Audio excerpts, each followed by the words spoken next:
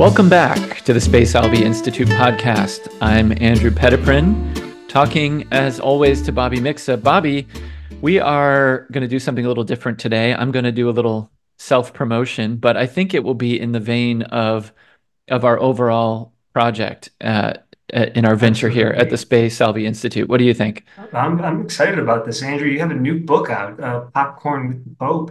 So Mm-hmm. I haven't gotten my copy yet, but I have read one of the chapters, which is up there on the Space Alvey Institute website. So check that out. But Andrew, yeah, this is a book. Tell us a little bit about this book. Yeah, for our viewers, our audio-only listeners will not be able to see this, but for our viewers, here is a copy of the book, Popcorn with the Pope, A Guide to the Vatican Film List, and it's co-authored by David Paul Baird and Father Michael Ward, who's a priest of the Ordinariate of the Personal Ordinariate of Our Lady of Walsingham in England, former Anglican like me. Actually, David Baird and Michael Ward and I are all former Anglicans. Isn't that interesting? Wow. Yeah. Wow. So many intellectual types and like cultured types just cross the Tiber. I mean, it's like almost the Anglican Church is the last step to the Catholic Yeah, Church. it is a bit of a way station these days into the fullness of the faith for a lot of people. But anyway, yeah, so we've got this new book out, Popcorn with the Pope, A Guide to the Vatican Film List. And let me ask you, do you, you do, because we've talked about this a lot, because I've been writing this book and working on it for a long time. But until maybe, I don't know, 2, 3 years ago, had you ever heard of the Vatican Film List? Yeah, I'm not gonna lie. I You did had. hear of the Vatican Film List, and in fact, at one point I had a goal of just trying to go and watch all of those movies because I was living in an area with the library had a lot of these art house films of the Criterion List, and so I was Hmm. like, oh my gosh, these are the same movies. It's around that time that I found the list. And so I could just go rent those movies. That's how I like watched The Sacrifice and a number of the Yeah, others. But how about you, Andrew? Did you hear about the list? I'm surprised how many people actually haven't heard of the list, including I some big know. names. I mean, Yeah, so so yeah, you're exactly right. You know this already, but I'll tell our audience. One of the endorsers of our book on the back here is George Weigel, the famous George Weigel who wrote the great biography of St. John Paul II, very, very, very well-known figure in Catholic media and kind of intellectual circles. And I wrote to him to find out more about the origin of the Vatican Film List because it came out, I'll talk about this in a second, but it came out in 1995, right when George Weigel was essentially writing the book, right, on yeah. John Paul II, and he himself had never heard of the list. So he's heard of it now because he's endorsed our book. But this Does is he this is does he really say until Andrew wrote to no, me? Okay. no, he doesn't. I'm sorry. I hope I'm not embarrassing him. If anyone is, if he's listening, I'm sure you're not listening, are you, George? But if you are, I hope you are. I think you'd like this podcast. But anyway, sorry, I don't mean to embarrass you. I think it's I don't think it's not public that you didn't Well, know about this list. I mean, John Paul II too. I mean, it's interesting. He's a theater man, so I Yeah. know that they've been making a lot of this is John Paul II's list. But I Hmm. kept thinking, well, did John Paul II like sit down and watch all these films? No, no. Um, And in fact, George Weigel told me this. He said, to his knowledge, he didn't think John Paul II was much of a film guy at all. yeah. And he said, he told me, I told you this before, but again, our listeners might appreciate this. He told me that John Paul II's idea of a fun evening was curling up in bed with a copy of Eugene Levinas, reading Emmanuel Levinas's. Levinas, yeah. Oh, why did I say Eugene Levinas? I Is don't there know. a We were Eugene talking about Levinas? Eugene McCrary an awful Oh lot. my So, gosh. and Right. Anyway, Levinas. maybe it's him. We talked to Eugene Diamond the other day. My Gene, goodness. if you're Yeah. listening. But Yeah. yeah, no, Sorry. Emmanuel Levinas. Levinas. Yeah, So, but that's really interesting because Levinas is very influential for certain filmmakers, especially the Dardenne brothers of Belgium. yeah. But anyway, that's Can by you the by. Let explain, me, Andrew, explain a yeah. little bit though, like going off a little bit on Levinas's philosophy and Mhm. why that it finds its way into the Dardenne films. What's that about? Because I haven't seen Well, any of the Dardenne films yet. okay. Well, since you asked, I'll just say this real quick, and then I want to talk about the Yeah, origin of the yeah, list. But so Eugene Levinas you know, was a philosopher, a great philosopher of the 20th century. He was Jewish. He never became Catholic, but was always very interested in Catholicism. I believe he was born in Lithuania, but Yeah. mostly raised in France. He was a prisoner of war during the not the First World War, surely. No, the second, of course, Second World Yeah. War. But so he was not sent to a concentration camp, even though he was Jewish, because he was serving in the French army. But he had a very tough time as a prisoner of war during World War II. And he came out and he started writing this philosophy. And a lot of what he wrote about was kind of related to the Martin Buber stuff, like the I thou, like the kind of the idea of like this connection between individuals and God. And he Yeah. had this whole thing about it's kind of this like theistic turning on its head of the whole like existentialist Sartrean notion of the gaze. You Hmm. know, it's like sort of seeing to truly see someone Yeah. is to regard them as a subject, as an other, and a creature of dignity. And Hmm. so this makes its way into filmmaking big time. I mean, in a sense, like that's some of the best films are fixated on that very issue. And the Dardenne brothers are these realist filmmakers with a strong philosophical underpinning from Belgium. They made a whole bunch of great movies, and their early films in particular, if you read their journals and stuff, are directly related to the philosophy of Emmanuel Levinas. And it's all about like looking at people from behind, not willing to look at them in the face, the difference in the relationship when you can see someone face to face. I mean, Levinas said that the person you can see face to face is the one you cannot kill. Hmm. Unless you're like, yeah. A psycho, So right? yeah, exactly. Right. Um, wow, that's yeah. Well, let's get back to the film list. So Yeah. what's the Well, order of the unfortunately, yeah. So, well, unfortunately, there are no Dardenne brothers movies on the Vatican Film List because it came out just before they made their first major feature film. But the Vatican Film List came out in 1995. The reason for its appearance is it marks the 100th anniversary of the first what is often identified as the first public display of a motion picture, the George Méliès in Paris in 19 in 1895. The next year, 1896, Pope Leo XIII was the first pope to be captured on film, and he blessed the camera. He sang an Ave Maria. It's really something to behold, and that set in motion a whole 100 years of an interesting relationship that the Catholic Church has had with the motion picture. Um, so the pontifical, gosh, I always forget what it's called. It's called something different now, but the Pontifical Commission on Social Communication, something like that, hmm, is the official group at the Vatican that issued the list. And there are various individuals who are involved in compiling it. Sadly, we don't know a whole lot now. If anybody's listening who knows more than I do about this, by all means, let us know. When we wrote the book, we weren't really setting out to write the history of the list, but rather just to write about the films that are on there. And the films that are on there are 45 movies, actually more because one of the entries is Kieślowski's Decalogue, which is 10 short films. hmm, But it's officially called 45 movies, and they're divided into three different categories: the categories of art, religion, and um, and morals, morality. So art, religion, morality, and some of them you could debate which category they ought to go in best. But it's interesting that the Vatican decided to put the list out with the films in these categories because it says something really profound about the art form. Because it doesn't. It's not the church saying yes or no on a film. Is something acceptable for a Catholic or is something not?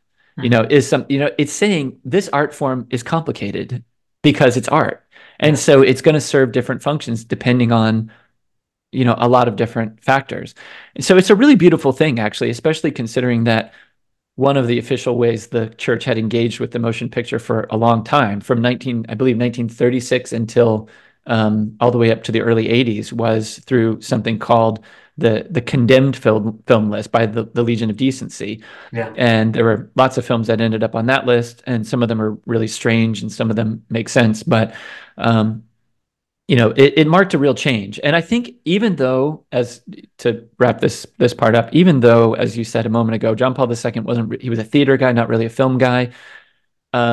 I think that we know, right, from his letter to artists, he definitely wanted the church to engage with art in a different way, or in an expanded way, in a way that some of his predecessors maybe just they hadn't lived at the moment when things had become apparent the way that they were by the time John Paul II was the Pope. So the Vatican Film List to me is just a really, really important thing. Now, it only goes up to 1995. There are all kinds of conversations among people who like the list about what would be on there now if they made another version of it. I'm not so sure that's ever going to happen. But yeah, it was a really there is no definitive study. There's no book out, at least in English, about the Vatican Film List. So I was really excited to get to participate in this project with these two guys, David and Michael. Yeah. And Andrew, name a couple of the movies that you wrote about. I wrote about 11 movies. So I kind of came onto the project late, and I was really delighted to get to participate. And when it was all said and done, I ended up getting to pick 11 films that I was really, really pleased to write about. There are a few on the list that I might have felt like I kind of got stuck with, but wasn't the case because the ones that I got were really great. Some of the ones I got are some of the most popular films on the list, including It's a Wonderful Life, the great Frank Capra Christmas movie, The Wizard of Oz, 2001: A Space Odyssey, Stanley Kubrick's great kind of science fiction masterpiece, Fantasia, the Disney movie. Those are some of the most popular ones that I got. But I also got just some real, real classics. I got Carl Theodor Dreyer's two of his films, actually, Danish filmmaker who bridged the gap between the silent era and the talkie era. I got his The Passion of Joan of Arc, which is one of the greatest silent films ever made, and maybe one of the last great silent films ever made. Came out right at the end of the 20s. And then I also got to write about his film Ordette, which is a much later film. He made that in the 50s, later in his career. And that I'd be happy to talk about that one a little bit more. That one is just astonishingly good. I mean, that one is as good as any movie just about that I've ever seen. So I was so, so pleased to get to write about that one. And I got to write about Louis Malle's film, Au revoir les enfants, great World War II movie, but it was made in the 80s. I got to write about Jean Renoir's film, The Grand Illusion, which, as you said, we posted on our website. Our editor gave me permission to post that on the Space Albie Institute website. I did Louis Buñuel's film called Nazarene, which is it's a film that's kind of reminiscent or kind of in the same vein as Graham Greene's The Power and the Glory, sort of about a priest who's sort of lost but is ultimately kind of given the opportunity to do something special. Um, what else? Those are the ones that I can remember off the top of my head. There are several others. Well, were there any films like I know everybody should know that Andrew, go watch your Watch With Me film series. When we were working together, everybody knew Andrew as like the film buff.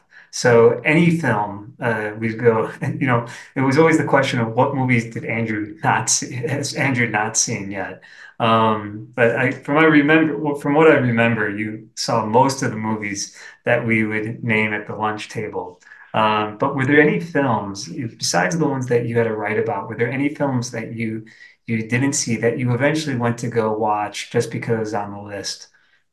Yeah, there are quite a few. And well, let me back up and say, I that this is always an anxiety for people who write about movies or music or books or whatever is whether you've seen enough to really qualify as an expert. And I can assure you, I am far, far from a real film nerd. I mean, Martin Scorsese watches like two or three movies a day. Doesn't Tom And Cruise do the same though? Tom Cruise watches a lot of movies. Yeah, I mean there are people like that. Now, I'm not saying that I wouldn't possibly like that life, but I don't know. That is a little bit much for me. What has always interested me though, yeah, I mean I've seen lots and lots of movies for sure, but there are movies on the list that I still haven't seen. Like for example, Michael Ward reviewed the 5-hour silent film from 1927 about Napoleon. Now I just watched Ridley Scott's Napoleon and wrote an essay about it, but I wrote that essay without ever having seen this early masterpiece of the silent era about Napoleon because I just haven't gotten around to it and it's really long. There are quite a few others, actually, some really notable ones on the list that I haven't watched. But there are also some on the list that I hadn't seen before and I have now seen. and even written about. Like, for example, you mentioned Tarkovsky's The Sacrifice a moment ago. I had never seen The Sacrifice until probably a couple, I don't know, 2 or 3 months ago. And I had seen I was surprised Tarkovsky's. that movie was on the list, by the way. Okay, let's talk Um, about that for a second, I because mean, Tarkovsky, yeah, go ahead. well, okay.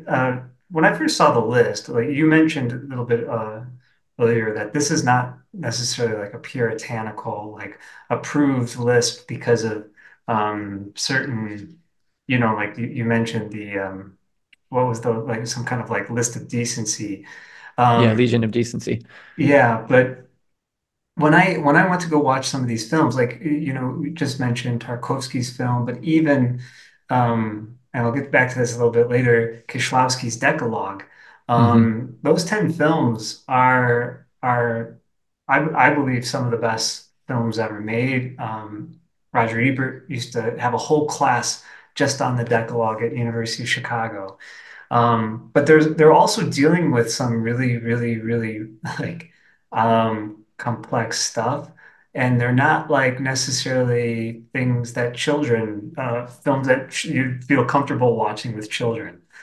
So, Hmm. anyways, it actually, for me, the fact that they chose this list without that becoming like the prime concern was really interesting to me. And it seemed to be a little bit of um, a little different than what I see many Catholic film commentators, like the approach they take to some movies. It just doesn't seem like that's necessarily the approach coming out of the Hmm. Vatican, at least in 1995, under John, Yeah. at least John Paul II had to sign off on the list. So Yeah. you think he would, but anyways, going back to like Tarkovsky. The Sacrifice, that was one of the movies that I wanted to go watch when I saw the list. And that movie, like a good film, stays with you for days, not only days, but like over the years. And you just Hmm. want to keep going back to it. It's like Yeah. one view of that film is not enough. And every time you may like appreciate it in the beginning and like appreciate or the camera angles or like the actors or the plot and the meaning that you experience, but then you keep going back to it. I remember speaking of Martin Scorsese, someone asked him like what makes a film great, and that's actually how he defined it. It was just Hmm. there's a depth to it that you just keep coming back to it. And Tarkovsky films, I haven't seen, I think you've seen more Tarkovsky films than I have, but the few Tarkovsky films that I have seen, it's like there's some wellspring of meaning in these films that like a good poem, it's gonna just grow on you for years. And so Hmm. I went back and watched after we talked with the summer about the sacrifice. I watched some of the scenes again, but also it's interesting that Tarkovsky is kind of like one of these almost. He's not just a director like the what's the name of those silly Marvel brothers, the Russo brothers, Uh-huh. just commanding people to look at like tennis balls all day, and get jacked and just act like they, landed from the moon. Um, but Yeah. actually, these directors are artists. Yeah. So, anyways, Yeah. can you say a little bit about Yeah. Tarkovsky?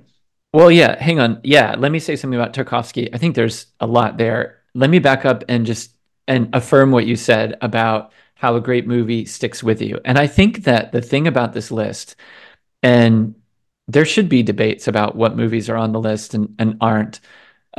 But I do think all the movies on this list have that quality, at least all the ones that I've seen, have that quality of just sticking with you and just clearly conveying meaning, but conveying meaning in a way that is as complex as meaning like as us creatures who are trying to make that meaning. Yeah, I mean, for example, there are multiple films on the list that have nudity in them, so that didn't rule. I mean, there's nothing super graphic in any of the films, but Schindler's List, I didn't mention that one. That's Steven Spielberg's great film Schindler's List, that has nudity in it. A along with a lot of other pretty brutal stuff to look at. But that didn't rule it out from being on the list.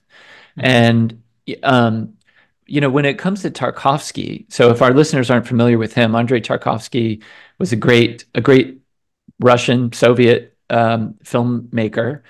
He didn't make a ton of films. I believe, gosh, you might know better than I do. I think he only made So like 7 films? not yeah, maybe seven, eight, nine, something like Okay. that. Seven or eight feature films. So he didn't make a ton of movies, but he's just a giant. I mean, he is in kind of the cinema world.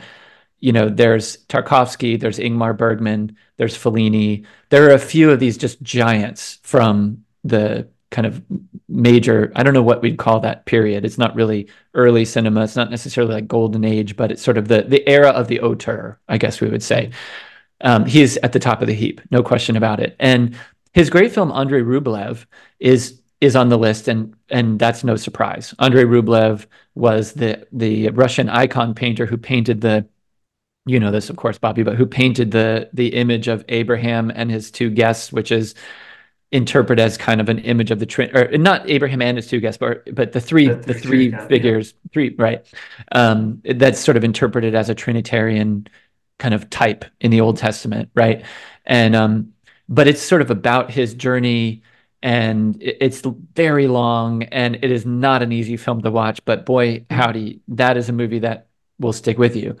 Now, a lot of his other movies, so the only two that made it on the list were Andrei Rublev, which was a relatively early film. He made that in 1966, co-written by Andrei Konchalovsky, who's another great Russian director in his own right. But then his last film, The Sacrifice from 1986, is on the list. And left off the list would include Nostalgia, which is his film from a little bit earlier in the 1980s, which I think that absolutely belongs on the list. I mean, that to me is just a profound movie about kind of religious journey and art. And I mean, gosh, I mean, how do you even describe the complexity of these films? But then I would also include Stalker, a film he made in the early 70s. I can't see why you'd keep that off the list. A lot of people think The Mirror is his very best film. I actually haven't seen it, but there are people who want to put that on the list. Solaris is a great science fiction movie that he's made that I've never, frankly, made it all the way through. But that problem is with me, not with the film. So yeah, it just goes to show you. And then the same with Fellini. La Strada's on the list, and Eight and a Half's on the list. There are others that are left off. Roberto Rossellini, The Flowers of St. Francis is on the list. Rome Open City is on the list. Some of his other ones aren't. So, at some point, maybe they're just picking certain ones because they can't pick everything by certain directors. Bergman, right? Wild Strawberries is on the list, and Yeah. The Seventh Seal is on the list, but lots of his other ones aren't. So, anyway, the list is chock full of that kind of stuff, like that best of all time type cinema. But then it's also got some things that I had never heard of before, stuff that I probably wouldn't have seen if not for the list. And one of them, two of them would be those Dreyer films that I got to review, The Passion of Joan of Arc and Ordet, which again, the fault is with me that I hadn't ever seen them before, but there's only so much time and you might see it on the shelf and think, oh, a really great Danish movie. Yeah. Well, yeah, maybe I'll get around to that one someday. But then you watch it and it changes your life. Yeah. So Well, going back to Tarkovsky, I know you were reading his memoir, right? his And diaries, yeah. okay, it was diaries. Hmm. And it's really interesting. I haven't read the diaries myself, but I was looking at some of his thoughts on cinema as kind of cinema is like a way of kind of re-enchanting the world in a way. I mean, you mentioned Andrei Rublev, but you can't help but think that maybe Russian iconography perhaps influenced some of his thoughts Hmm. about cinema itself. Like when you watch those films too, you have a sense that you mentioned Levinas, and Levinas, growing up in Lithuania, but being within kind of a Russian environment as well, must have had a lot of influence. But he must have been influenced by the icons as well. But this kind of sense that it's instead of looking at something as an object, the thing is in some ways gazing out at you, and Yeah. that the gaze in some ways draws you into its world. And Yeah. once you have that through the icons, whether it's a saint or Christ, the gaze of those saints will draw you into the divine life. So I wonder, like, when you watch a good film, like I'm thinking of, sorry, I'm jumping around a little bit here, but the very beginning of Kieślowski's Decalogue, and you had that kind of airy music in the background, and then it just focuses in on this character who is hovering, warming himself at this by this fire, and he's kind of like he doesn't look like he fits into this, society like the Warsaw of the 1990s, and he's warming himself, and he just looks up at the camera and just gazes there for a while, and then a teardrop falls down, and you see this character throughout the Decalogue. He appears every now and then, and he's almost kind of like an angel, like in some ways watching the human drama unfold, and yet Yeah. is touched by it. And anyways, but that gaze, beginning with the gaze, you can't help but think that there's some influence in there by Kieślowski, by Andrei Hmm. Tarkovsky in his films.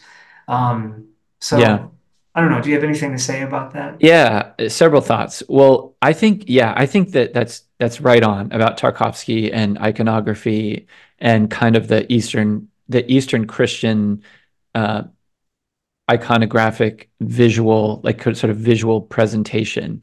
Mhm. I think that in the West, some of that may obtain as well, but I think often about how Eric Rohmer, who's one of my very favorite film directors, French director, who was the editor of the Cahiers du Cinéma, which was the French New Wave journal in the 50s and 60s and beyond. He likened cinema to sculpture, and so there's a similar sense of kind of like looking at something like frozen in motion that elicits a kind of like in that you're like gazing on something humane, right? We're not talking about Tracy Emin's bed or the urinal sculpture or whatever from whatever his name was. We're talking about sort of like sort of classical sculpture, right? And so, but this was something the church and kind of Christians in general, it took a little time to figure this out about cinema. Like people really weren't sure at first that that's what it was. And to this day, it doesn't, it often isn't that, right? I mean, it is just kind of Just just this entertainment. objectifying entertainment, right? So like, so I mentioned before that Pope Leo the 13th, 1896, he was the first pope to be captured on camera. A couple decades later, one of his successors, Pope Pius the 11th, this is the late 20s and 30s, cinema has sort of overtaken everything else as the most popular form of entertainment. And the church is still like trying to figure out what that means. And ultimately, it's not that Pius the 11th like condemned film per se, but it seemed like the way that he approached it in two different documents. One of them is a document on Christian education called Divini Ilius Magistri, and then another one is about film that's called Vigilante Cura. In both of those, it's really more concern about cinema, right? Like how do we need to kind of limit its influence? It's like a kind of bread and circuses type thing, which as we know is can be very, very much the case. And it's out of this that the Legion of Decency is born. But a couple decades later, his successor, Pope Pius XII, everybody realized by this point, yeah, I mean, cinema can be this really lame, this awful basis form of entertainment, but it can also be, and in fact has become, the premier art form, period. And so the church has to respond to that differently. Like, we have to understand that it can function in this different kind of way. And so I think really presciently, um, Pope Pius XII wrote about film, and he actually laid out criteria for an ideal film. This is in 1955. And some of the principles that he talks about are still ones that I think every Christian film viewer looking at any of these films on the Vatican Film List or any film at all ought to be thinking about. Like rather than thinking like, oh gosh, is there nudity in this film, or oh gosh, is there cussing in this film, or oh, is this going to kind of specifically teach the faith to somebody in some kind of different way? Pius XII says the things that we want out of a film are a depiction of respect for man, he says. You know, again, it's like that Levinas, like looking at with dignity thing. Um, and he says that filmmakers should have loving understanding about their subjects. And now, what does that look like? It looks like a lot of different things. You know, it could be, and so that then some films are like really hard to watch because the filmmaker is showing us with loving understanding the trials of somebody whose life is horrible, you know, or whatever it may be, right? And the filmmakers themselves don't need to be necessarily approaching their subjects with like any particular like creedal commitments necessarily, maybe any more than the great artists of the Christian past did. I mean, some of them did, obviously. Bach, right? He wrote for God on everything, and you know, Mozart probably, right? Michelangelo, yeah, but he had a complicated kind of personal life. So it just goes on and on from there. But like the church, to boil it down, you know, the church came to this understanding that cinema was a very important art form and had to be, you know, it could be abused and not treated, not done that way, but the church needed to engage with it kind of at its best. And that's kind of what the Vatican Film List is meant to do. So yeah, what are your thoughts like seeing cinema as an art form and making sure that it doesn't just become mere entertainment?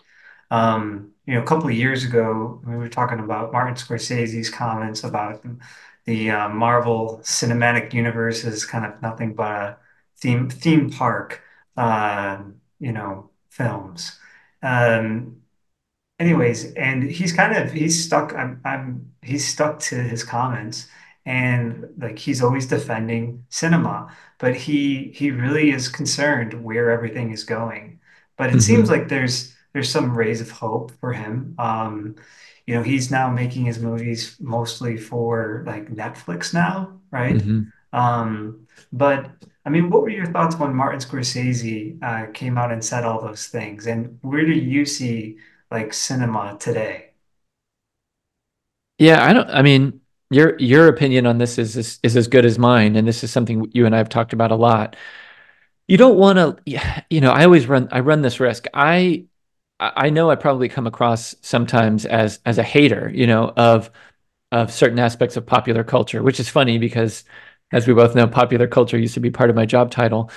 Um, I don't hate popular culture. I would love for there to be a better popular culture, or at the very least a kind of I harken back, maybe this is too nostalgic of me, but I harken back to kind of post-war America to some degree, where we had a kind of middle brow entertainment that was that was pretty substantial. You know, Like I Leonard remember, Bernstein and yeah, his like his shows. yeah, exactly. Or yeah, or even before Bernstein, like Toscanini with like the NBC orchestra and you know stuff like that. Or I remember my grandparents talking about how like Ed Sullivan would have the Beatles, which I think the Beatles are great. I'd love for more pop music to be like the Beatles, but even that aside, Ed Sullivan would have the Beatles on one night, and he'd have like Maria Callas on the next night, or he would have George Balanchine's like troupe of ballet dancers from the New York City Ballet doing Swan Lake or something, you know. Mhm. And then you had like you know you have these figures of popular culture in the mid to late 20th century, like Julia Child, and you know I don't know. I'm trying to think of other examples. Like these figures who are popular and speak to a popular audience, but are also like kind of bringing them up a level. Yeah. And that may sound kind of Well, elitist, but in a strange way, I actually think elitism is running in the other direction now, where the elites are sort of just settling too for whatever base things and kind of laughing all the way to the bank about it. yeah. And that's just unacceptable in my view. As far as, you know, maybe I'll stop there. I don't know if I need to say anything about the Well, Marvel stuff.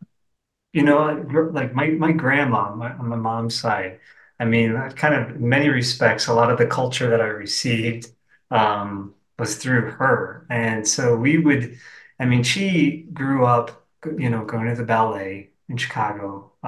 She was, I remember all the art around her house. It was always some, impressionist art that you'd find in the Art Institute of Chicago.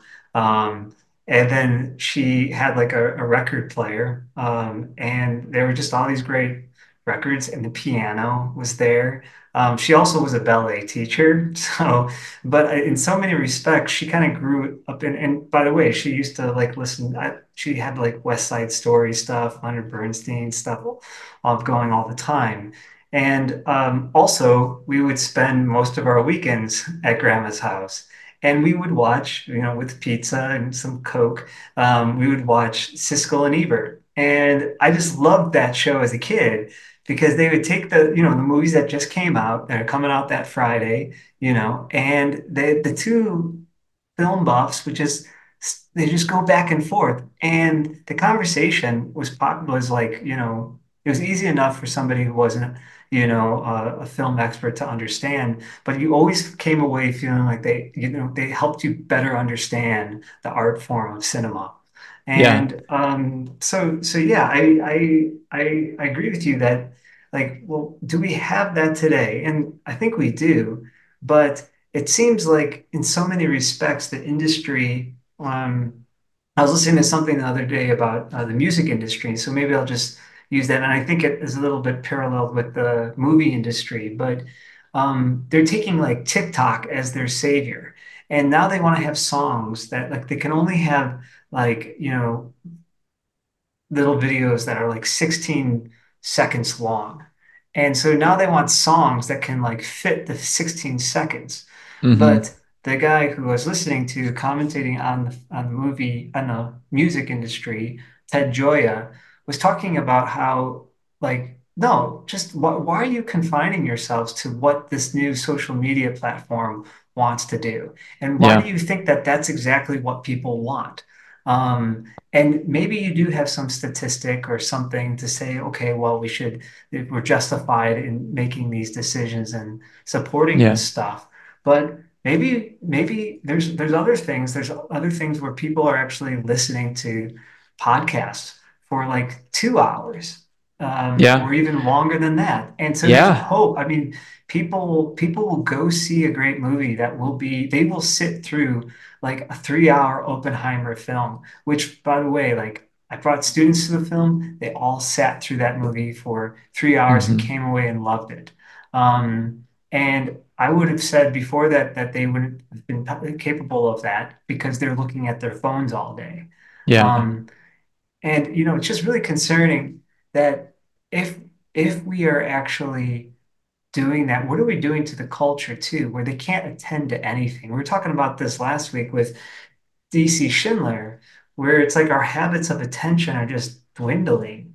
Yeah. Um, For a lot of people, yeah, I think, I was thinking about this the other day. My daughter Amy was dancing all weekend. She's a dancer. She's in sixth grade, but that's her life. She dances hours and hours a week at a dance studio. And something that the head of the studio said when she came out to introduce the show, Amy danced in 5 shows this weekend, but there were 10.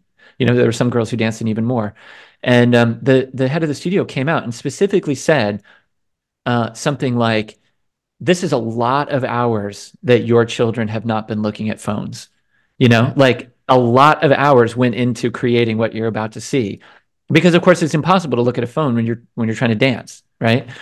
Now, it's not impossible to look at a phone when you're trying to watch a movie, except that it is. I mean, you can physically sit there and look at your phone, but you're not going to get out of a film on the Vatican Film List or any great film what the artist wants you to see if your attention is divided, any more than it would be if you're reading a novel and trying to read something else at the same time, right? yeah, So I would say there are signs of hope. Yeah, I mean, right. Joe Rogan's podcast, people sit there and listen for 3 hours or something, and people went to see Oppenheimer. And it's funny. It was a kind of Christopher Nolan it was kind of an I told you so. Like he really believed people would come out and watch this movie, and a lot of people didn't think that they would, and they did. So it was yeah, great. But one of the things that, just last point on this, one of the things that we have talked about with this book, the Popcorn with the Pope, a guide to the Vatican Film List, is a lot of people want to focus on how the films themselves can serve the purpose of evangelization for the Christian gospel, which I think is right. But I think there's another thing, another kind of the flip side of that is by writing this book and highlighting the fact that this list exists, we want to, in a sense, kind of evangelize for cinema. We want as Christians to say movies are great.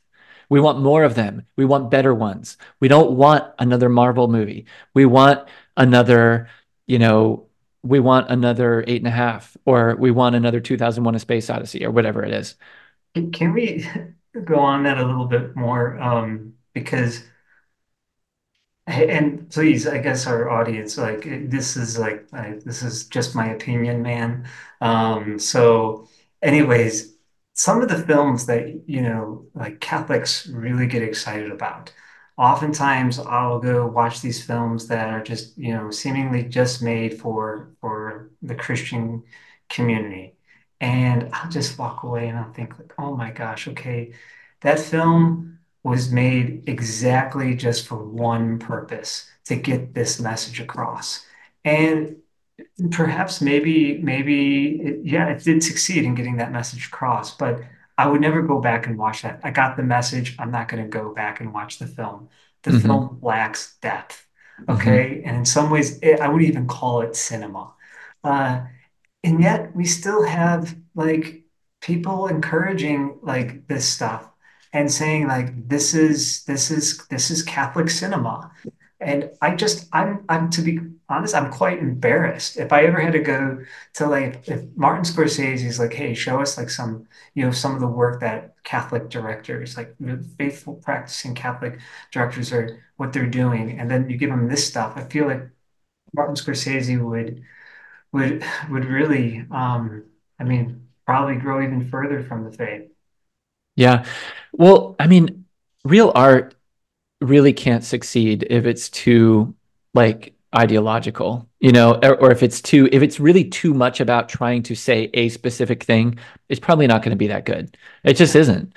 And so I think what's happened, unfortunately, I've seen this increase in my lifetime, but I think it has pretty much been around my whole lifetime, our whole lifetime, is as as people perceive that Hollywood has a certain agenda and message that it's trying to push on the population, which we can point to lots of examples of where that seems to be the case. Maybe examples where that isn't necessarily the case, but a lot of examples where that does seem to be the case.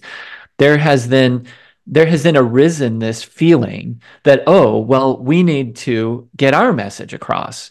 So we need to kind of do the same thing, but we need to kind of have do it our way.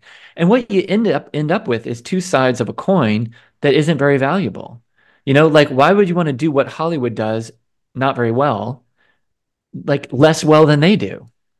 I just think we have kind of the wrong idea about all of this sort of thing. And I say this as somebody who admittedly I love the art of cinema, and I love the art of novels or painting or sculpture, whatever it is. I am not that interested in propaganda, and I feel you know manipulated when I know that's going on, even if it's something I pretty much agree with. And no, I don't want to be too hard on this because there are things that like different things serve different purposes. Like, St. Paul's image of like milk and meat, right? That Augustine makes a lot of too. Like there are people who just kind of need milk and that's fine. And there will be forms of entertainment that are suitable to them. And again, that's fine. But what I worry about is that becomes held up as sort of something that's really for every Catholic or every Christian or every conservative or every traditional person, like whatever category it is that we want to point to. That's just really tiresome to me, and I think we're going to have to get past that. I think there are people who want to, really faithful people who want to do that, but it's hard to get things made, and maybe though we're entering a new era where you know with different technologies and stuff. I hate to praise technology, but with different technologies and stuff, people can make films with a little more ease that they might be able to distribute with a little more ease than would have been the case in the past. And maybe we'll start seeing more things. But I mean, I fear what's happening is our culture is becoming cultures and just fragmenting all over the place. So it's just more and more difficult to create things that can like really speak to the culture. Yeah. Kind of going on what you've written about before, in that we're fragmenting into a bunch of cultures. Um, it's really hard to find other people who have seen the same things. Yeah. And yeah, it kind of is. with the new like art house films that are coming out. I mean, I'm not expecting everybody to go watch these films, but like I'm sure there's like a handful. I can count on my hand the Right. number of people who have seen the film. Well, there Um, always were. I mean, there always were when I was coming up as a cinephile. There always were like certain, you know, certain films that you would be proud that you had seen that other people hadn't seen, right? mhm, And then you would kind of, congregate with people who were into that same thing. And maybe that's like, you know, people who had seen Bergman films or like whatever. But the thing that has really changed over the last 30 years, I think, is the 90s was the end of the era where pretty much everybody had seen all the movies that were also critically acclaimed. So, for example, the movies that won Best Picture in the 90s were movies that everybody had seen. mhm. And they were also not bad movies. I mean, some of them weren't great, but they were Let's they think of something. Schindler's List won Schindler's Best List. Picture. I mean, some of Um, them again aren't like that great. Like Forrest Gump to me is a movie that hasn't aged well. I don't really like that movie anymore, but yeah, it was one that was popular and it was made by a bona fide filmmaker and it had a real star in it who knew how to act. Braveheart. Um, Right, Braveheart. And it goes on. Maybe it comes into the 2000s a little bit too. Or let's even not talk about the ones that won, but the ones that were nominated, or the performers that were nominated. Things Yeah. like that. And then even the kind of indie things with the rise of Miramax. Then this like really high quality indie stuff, so-called indie stuff, becomes popular at the end of the 90s. And then I mean, arguably, I think like the late 90s is as good as the 60s is in terms of like just consistently high quality films that are also widely seen, you Mhm, know. Um, but that's all changed now. The mhm. Golden Globe nominations just came out yesterday. The Oscar nominations will come out in the new year. Some of a lot of the movies I've seen, but a lot of them I haven't. And in recent years, a lot of the ones that have been winning for reasons that I'm sorry to say are just obviously not related to the fact that lots of people like the movie, Yeah. right? So it's just a really Can't even strange place to remember the be. film that won Best Picture last year. Um, I'm forgetting now too. I mean, and some of them are good, like Parasite, and I don't know. There are a few others that were good, but not like widely seen and acclaimed. And some of them, you remember that year that La La Land, we thought La La Land had won Oh yeah. because Warren Beatty announced it, but it wasn't the winner. It turned out to be this other movie that whose title I now can't even remember. I don't think La La Land should have won. I don't think that's a best picture quality picture, but it's really interesting that that was the one that we thought won briefly, and then it turns out it's like, oh no, it's actually this other movie that nobody's ever heard of, and the whole thing ended in this kind of bizarre, kind of it was like kind of theater of the absurd or something like that. Yeah. Yeah. No, I remember that. Um, well, I mean, this year, perhaps maybe Oppenheimer will win Yeah, Best and I think that will Picture. be encouraging if it does. I think that it's an excellent, excellent movie. I think that Christopher Nolan, he makes great movies, and Oppenheimer's a great movie. So I think that would be great if that were to win. But what does its victory say about the state of cinema beyond itself? I don't know. I'm not really sure. I think that, as long as we have Nolan and maybe we have like others who are kind of his caliber, then that's encouraging. Um, but I don't know. Cinema as an art form, I think, really needs to refocus on the vision of the humane, and I think Yeah. like you mentioned Marvel movies. I mean, nobody watches a Marvel movie thinking it will or should win awards. And that's kind of a problem, don't you think? I mean, like, why would you go to the movies like knowing that you're going to see a movie that would not be considered a great piece of art? Maybe it's just me. Maybe I'm a total snob. I probably am. Dear listeners, like, you know that about me. I'm sorry. You just have to follow, the you have to follow every single character's, narrative up to like Thanos and all that. But I don't know. The last Marvel film, I have to admit, I saw the two Avenger films in the theater, but I don't think I've seen another Marvel film since then. I did see that Batman movie, the latest Batman, and The Batman. yeah. Initially, I kind of liked that movie, but after talking to you, I think I now despise that movie. You don't Um, have to listen to my no, opinion about that. it was on the I Polish TV the other day. really, Poland gets all these they just dub it into Polish, and then they've got all these new movies. And Batman was on, and I was thinking about your criticism of the film. I'm like, you were right. This movie really isn't that good. But yeah, just kind of like lastly, I just want to. It is really kind of sad that cinema, even people aren't going to the movie theater anymore. Well, I mean, I haven't looked at the latest statistics. I know that Top Gun people returned, and Tom Cruise gave that nice thank you message in the beginning. But as a kid, and my dad said, "Okay, Friday night." I used to look like forward to going to the hmm movie theaters a Friday night for the new release. Um, like I remember in the morning, my dad would get the Chicago Tribune or the Sun Times, and I'd go to see, okay, how many stars did the film get? Okay. right, And then yeah, you'd go see it. Like, okay, we got 4 or 3.5 or even 3. You're like, okay, good, good. This is money well spent. And then you'd show up early. We'd always show up so early. And this was like, unfortunately, we should probably have been so eager to get like to church as we did getting to the movie theater. But yeah, we would just wait and just being in that darkened theater and then the previews come on. I mean that and looking forward to next year's or the films that are coming out in the next couple of months. That was for me, that was like the narrative. I grew up on these things and it was just this ritual that also gave me this sense of kind of like I don't know, some kind of enchantment. And like yeah, I remember always like the romantic movies, like always almost living my life out as if I was imitating some character in a film, hmm and so those relationships always ended.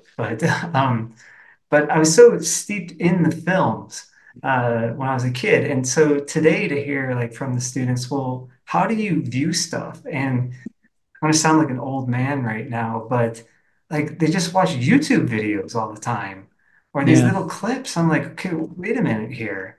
When was yeah. the last time that you went to the movie theater and actually just sat there and watched? Yeah, I think the going there and seeing it and having that experience on the big screen, just immersed, is really important to keep doing. And I know movie theaters are really having a hard time, and they've changed the way that they do business. You got to book your seat now. I remember one of my favorite things growing up was like walking into the movie theater and like turning the corner when you come in, and then seeing, aha, my seat is not taken. We're gonna get right there in the center, and Yeah. there was a kind of excitement about that.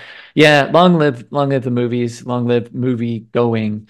I couldn't agree more. Hey, can I ask you a question before we sign off today? Yeah. Okay, so we've got this Vatican film list, 45 movies. But in your opinion, what would you consider, so we are, Catholics.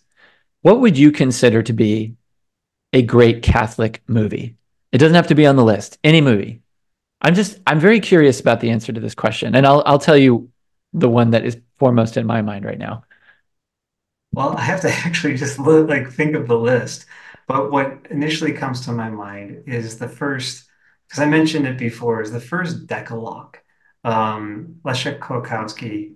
And I know I'm talking about all things Polish because I'm in Poland and my wife is Polish. But I have to say that first film of the Decalogue uh, really moved me. And it hmm showed me because it's about, remember, I think I've talked about this before. I'm not going to explain the whole thing, but I've about the father and his son. And the father is, I mean, he kind of has a technological worldview. And the son, though, is asking him these deep questions like, what is it?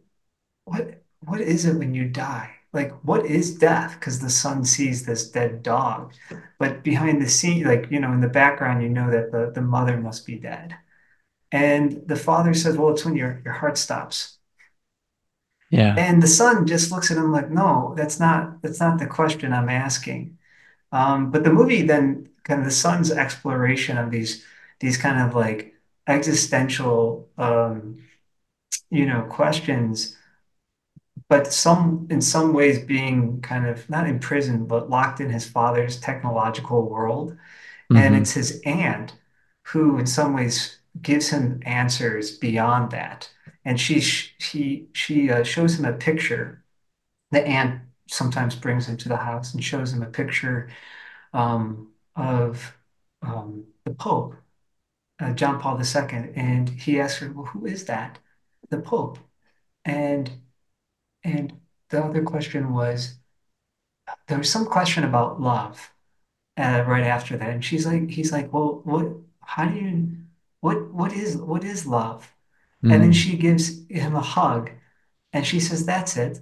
Mm. But then there's a scene in the movie, and I've never like kind of like the father. I won't give it away, but that through this drama and also in some ways breaking the ice, or in some ways breaking the let's say not only the ice of his heart around his heart, but also the kind of like limits of his own worldview.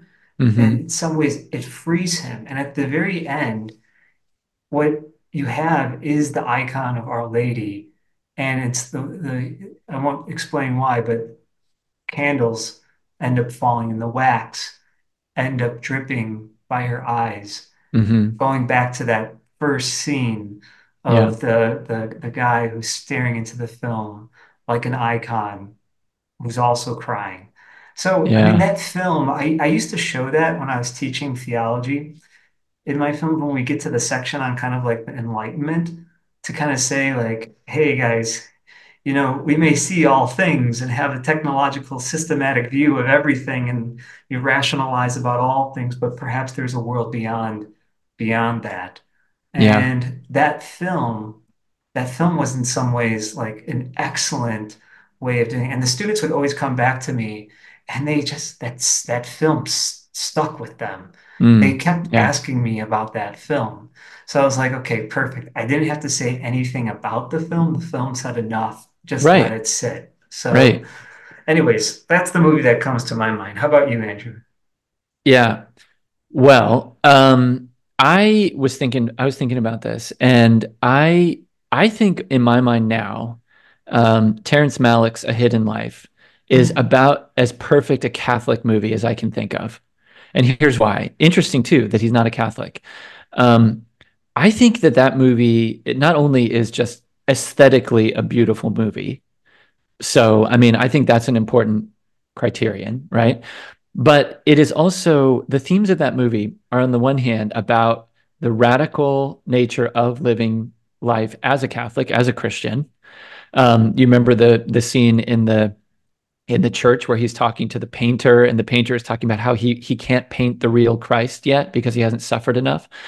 So it's got that, right? But then it's also got this whole other element of the transformation of Christian society in the 20th century. That this town that has all these marks of the faith ultimately betrays Christ for Hitler, you know? And but the witness of this one man, this simple non-theologian, nothing, who just won't go along with it has the effect of kind of re-evangelizing the people back home in some yeah. way. So that would be my He pick paints now. the Christ with his life. Right. Yeah. I mean, in a sense, like you can't paint it. You just have to see it lived. Mhm. So that's what I would say. If we were going to do an updated list of the Vatican Film List, that would have to be on it. You might also want to put Tree of Life on it, another Terrence Malick movie. There's so many, but I think this is an important question for us who are kind of interested in cinema. We believe in the importance of art and also take our faith very seriously. That's certainly something we want to do here at the Space Salvi Institute. That's right. Well, on that note, Bobby, we better call it a day. If you all out there watching and listening have enjoyed this conversation, please do like it, share it. Be sure to subscribe to the podcast. Give us a 5-star rating wherever you can do that. And check out our website, spacesalviinstitute.com, to sign up for our emails. There's a lot of great content on our site. I was just going through it earlier today. Bobby, a lot of great articles on there of yours that you've posted from going back quite a ways, and some more recent stuff from me. Our podcasts are on there. Lots more good stuff coming your way. So for now, God bless and live in hope.